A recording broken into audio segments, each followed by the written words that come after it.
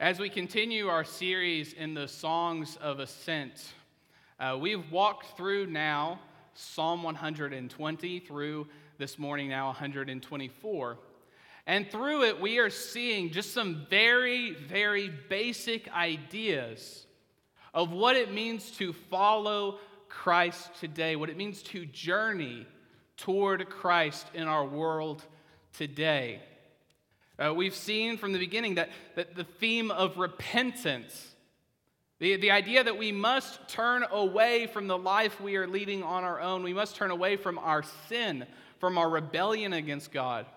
But also in Psalm 121, the idea of providence, that God is in control of all things and we must trust in His control and His provision and His care.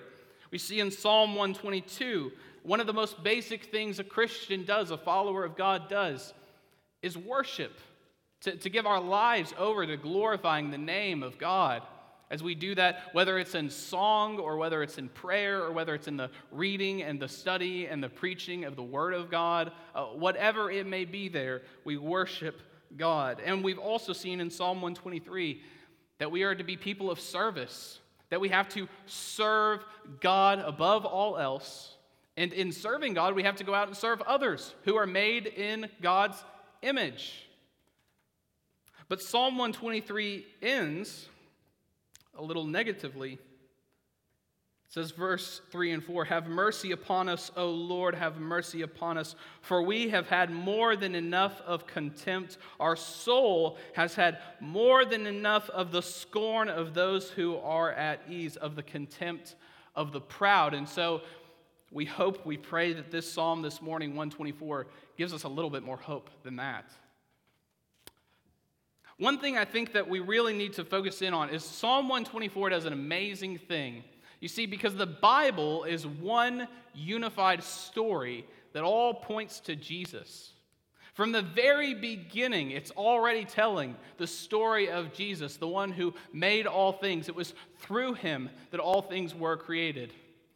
All the way, even to Genesis 3, saying there is a curse for the sin of the world, but even there, God promises that one is coming, an offspring, a seed is coming, who will crush the serpent's head, the great deceiver's head, but that serpent will bruise his heel.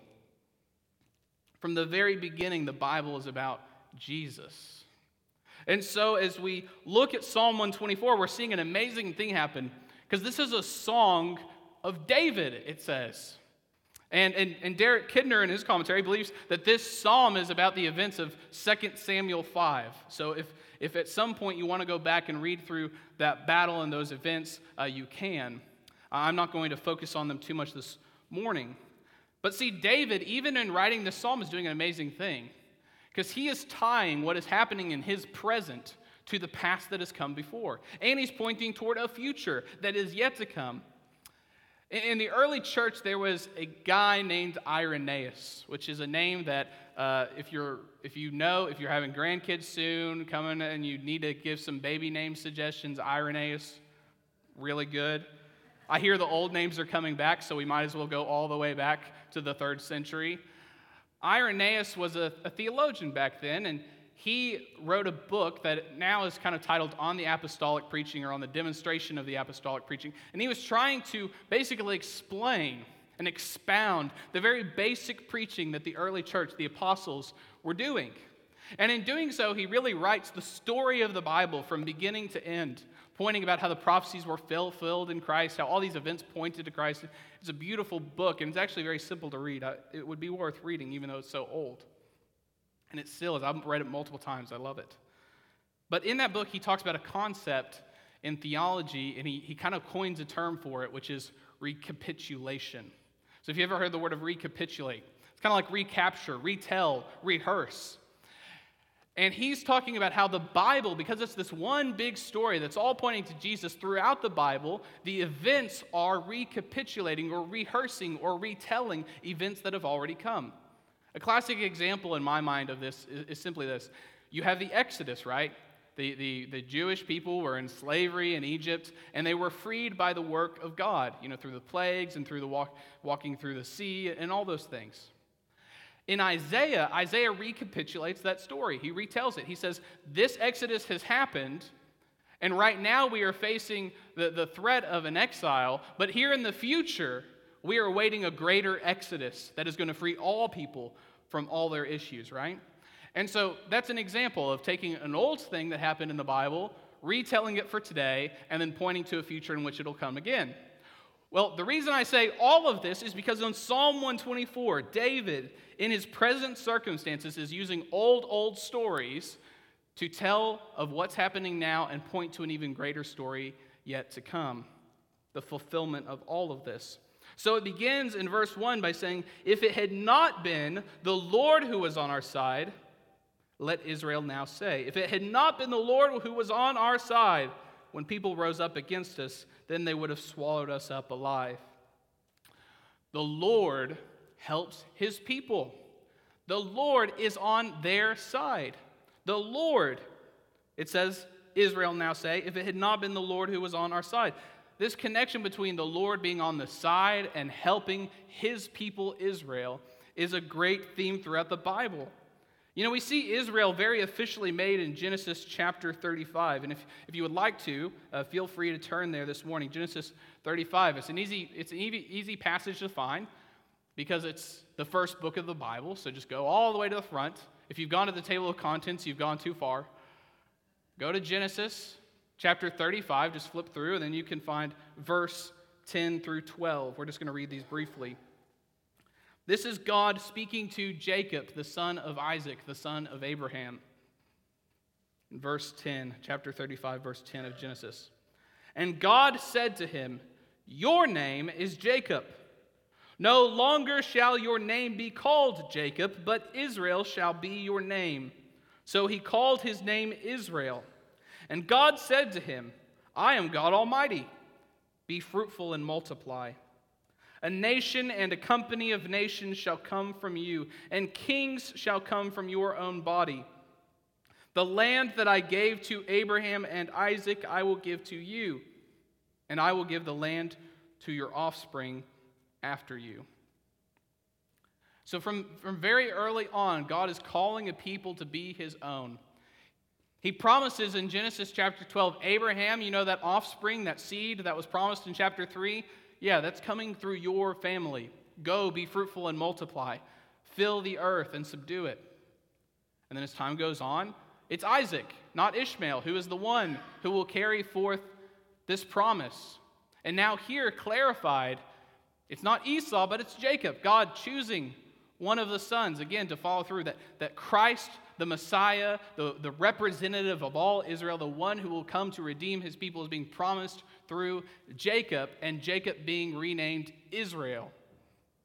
He will be a great nation, and from him he will have 12 sons who will be the tribes of Israel.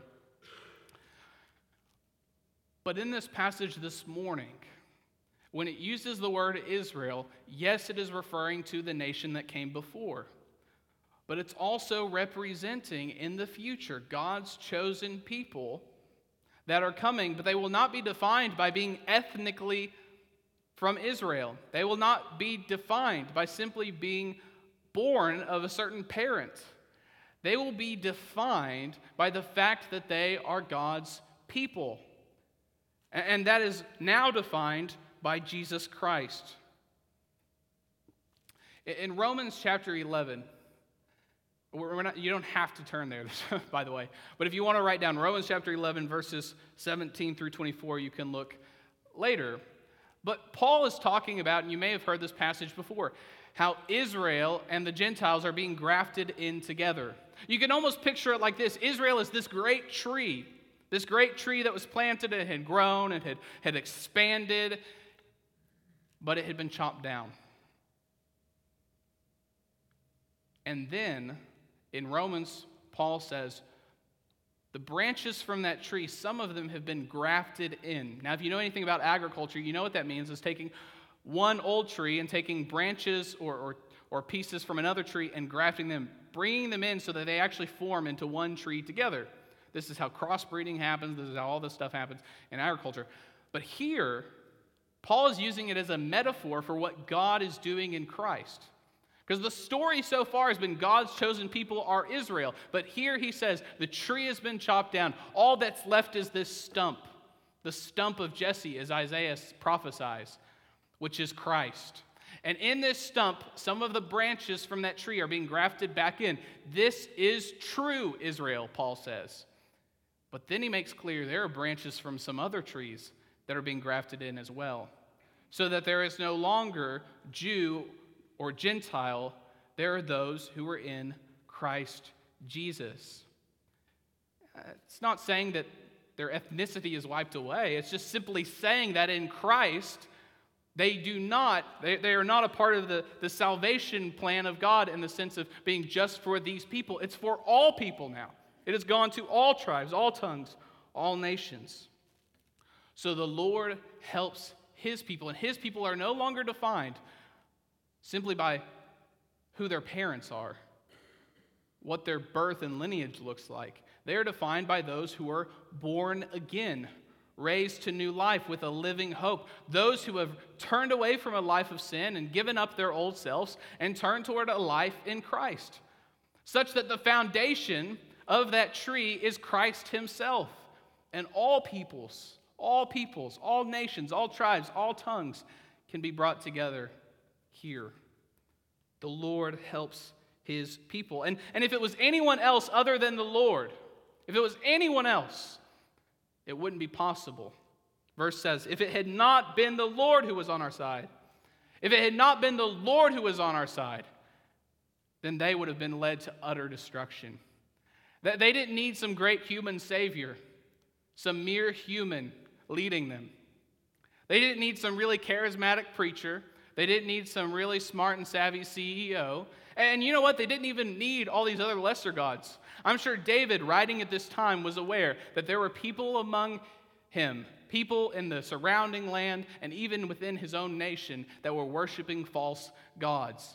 And he is writing now, if it had not been the Lord who was on our side, we would have been utterly destroyed.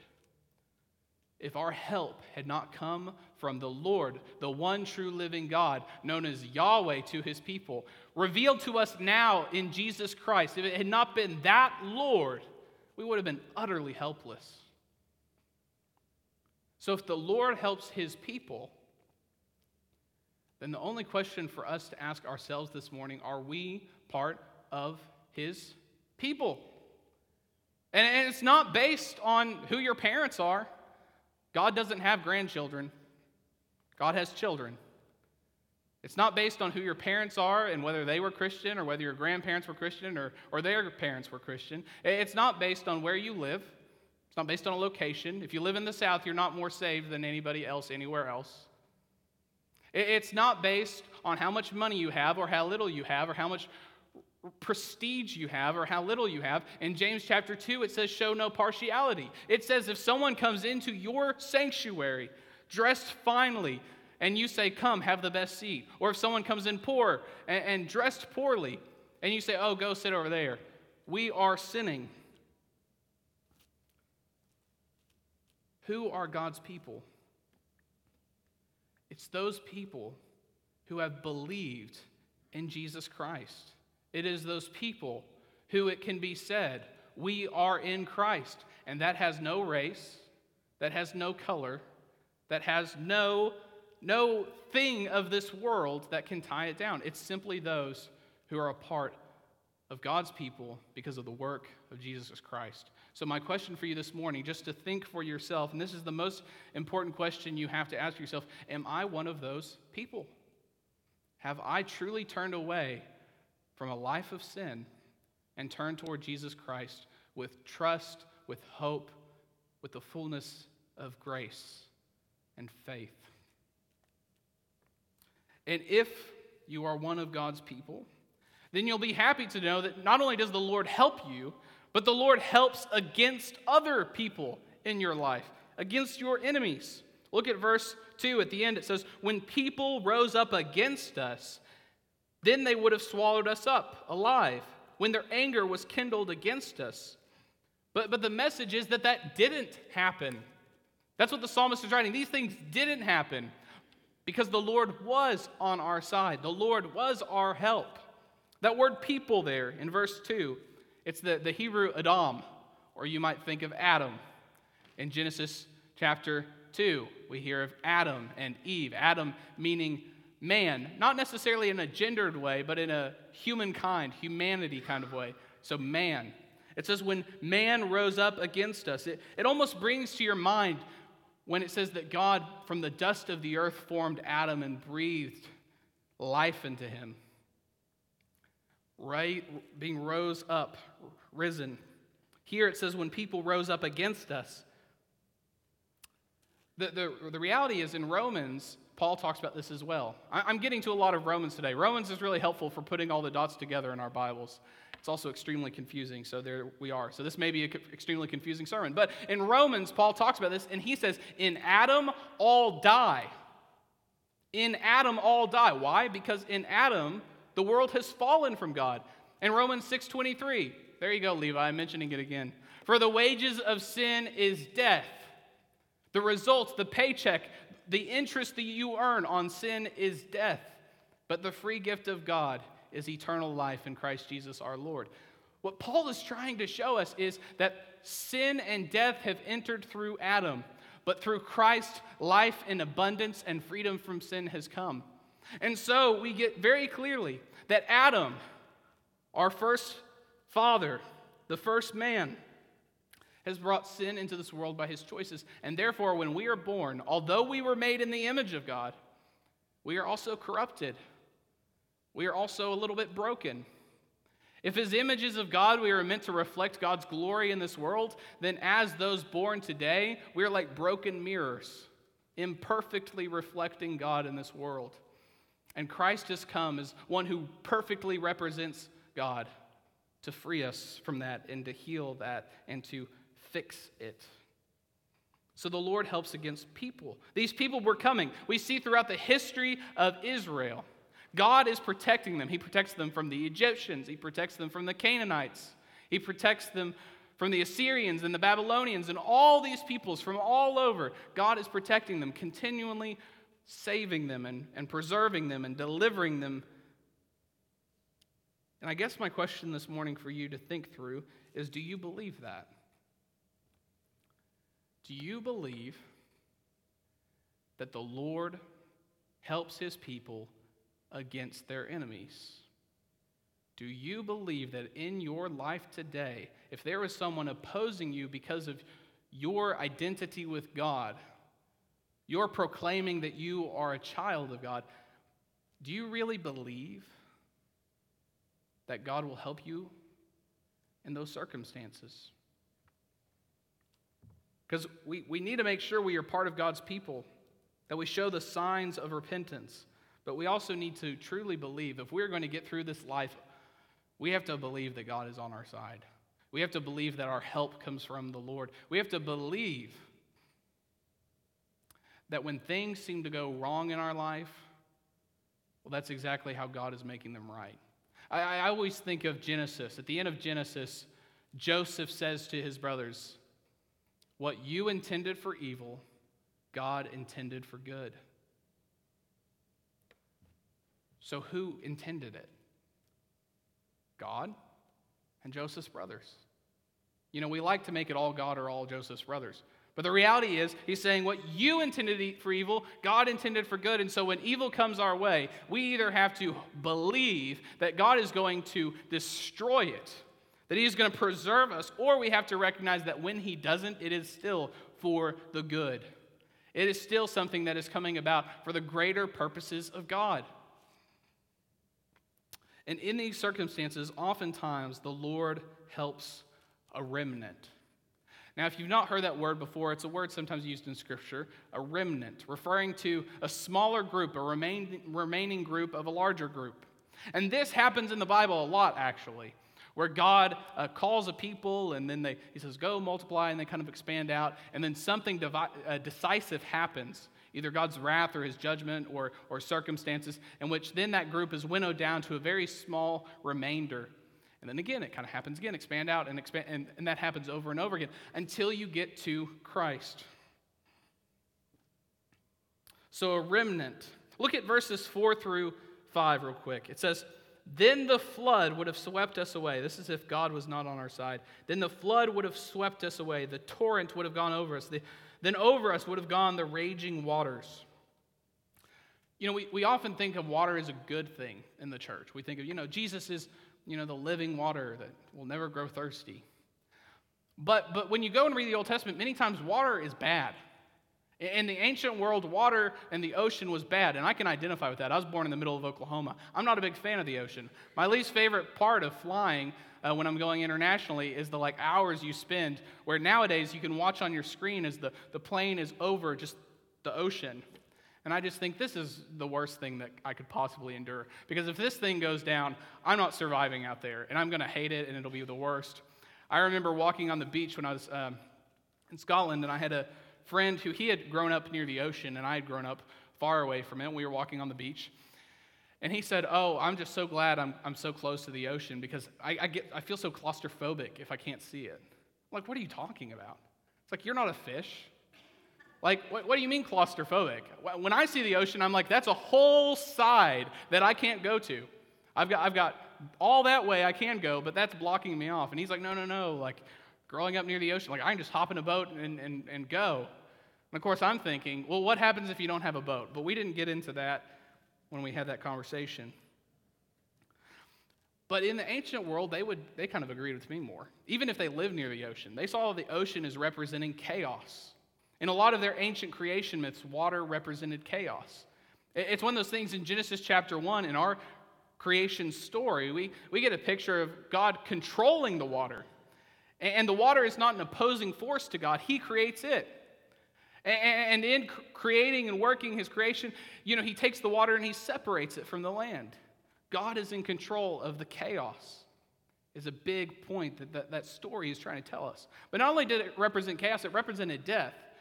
Maybe you've watched some old Viking movies or TV shows or a History Channel thing on Vikings. They would talk about, when you died on the ocean and your body would be taken to the underworld in the sea. The sea represented the abyss, the underworld, the place of the dead. And it also represents in Scripture God's judgment and wrath. I mean, you see early in Genesis, right? You see the story of Noah and the ark. This is the best children's story you could ever tell someone, right? All the little animals get on the boat. You've seen the pictures, the 2 lions and the 2 giraffes and the 2 elephants. They're all happy getting on the boat, and there's going to be a rainbow coming. I mean, we forget about the part where the flood kills a bunch of people. We don't tell the kids about that so much. We don't emphasize that. So great children's story, right? If you just leave out all the parts that aren't. But in that story, what's happening is God, though the world is wicked and apart from him, he is saving a remnant. Noah and his wife and his sons and their wives. He is saving a remnant, delivering them from the judgment that he might continue his work in this world through them. And continually God does this through his people. And so, again, we get echoes of creation. We get echoes of God's faithfulness in this passage. Looking at Romans 11 again, you see everything comes back to Romans this morning. And no, I wasn't reading it just this week, but Romans 11, 5, 6 says, "So too, at the present time, there is a remnant chosen by grace. But if it is by grace, it is no longer on the basis of works, otherwise grace would no longer be grace." There is a remnant. This is right before Paul talks about all that grafting in stuff I mentioned before. Paul is saying that there is a remnant from Israel.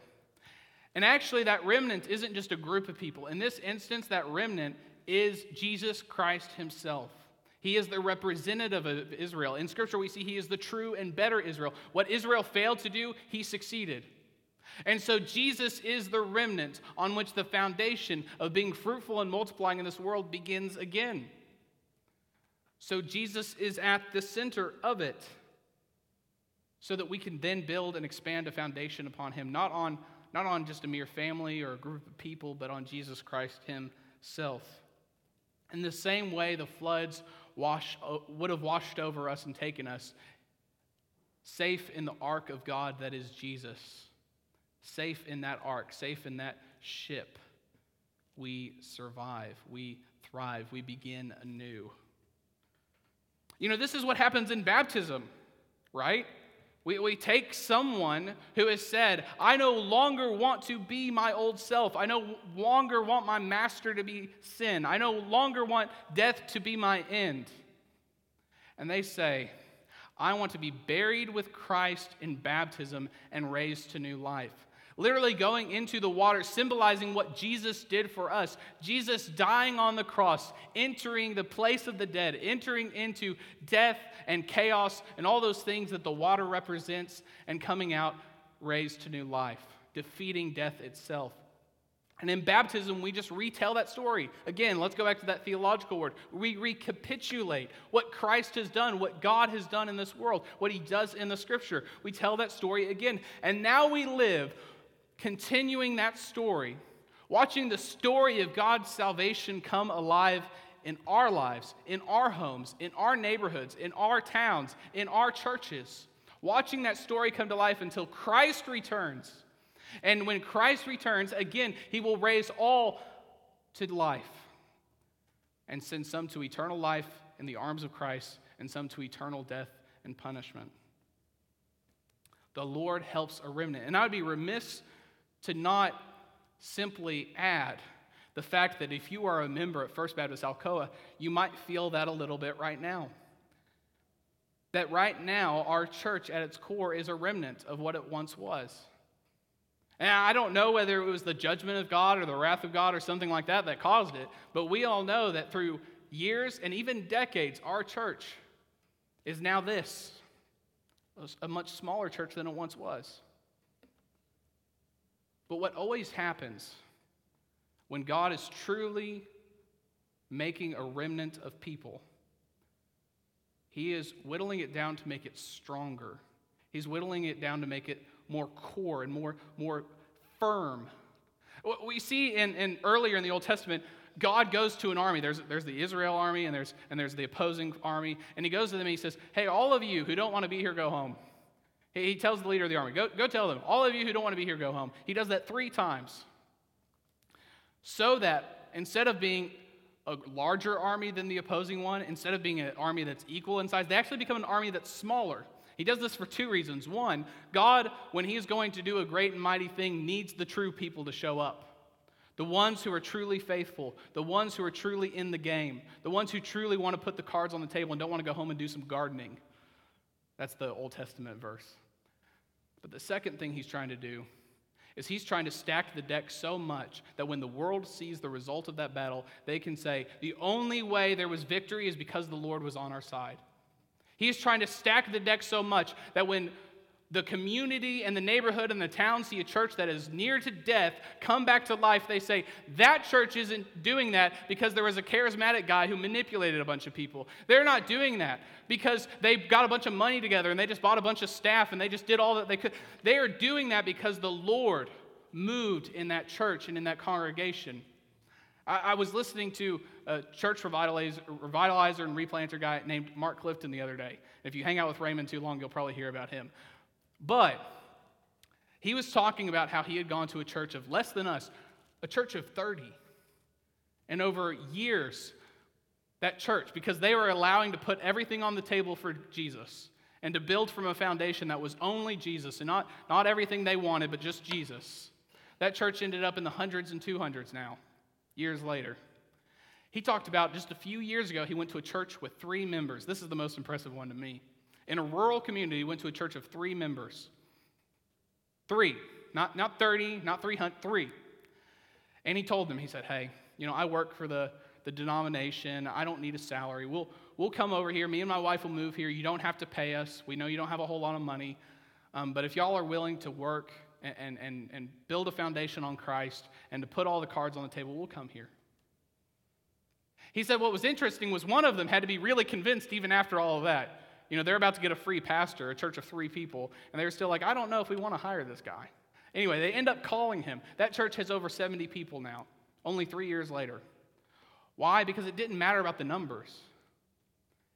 God moved there. God moved there. And you know what? The truth is, if those 3 people were being salt and light in their neighborhood, if those 3 people were seeking to make disciples, if those 3 people were preaching Jesus, it wouldn't matter if they stayed 3 people 30 years later, because that would bring God glory. And the Lord helps us for his glory. In verse 6, it says, "Blessed be the Lord. Blessed be the Lord, who has not given us his prey to their teeth. We have escaped like a bird from the snare of the fowlers. The snare is broken, and we have escaped." It's blessed be the Lord. The Lord helps us for his glory. He wants to bring himself glory through his churches, through his world. Although it was at its most broken place, bringing it to flourish like nothing else. I don't know if y'all are too much into flowers. Molly and I have some flowers on our front porch, and I don't know what they are. But when the sun is shining, they'll open up. But when the sun goes out, they'll shrivel back in. In the dark, when God is not shining upon us, we shrivel back in and we're not that impressive. And our churches do the same thing. With God not being present to us, with his Spirit not moving amongst us, we are going to be these little ugly shriveled flowers. But if God shows and shines his grace and his favor upon us, if he shows favor to us and has mercy upon us, we'll open back up and be some of the most beautiful flowers you've ever seen. The Lord helps us, not just because he loves us, but because when he helps us and the world looks at what he has done, it brings him glory. Let's pray.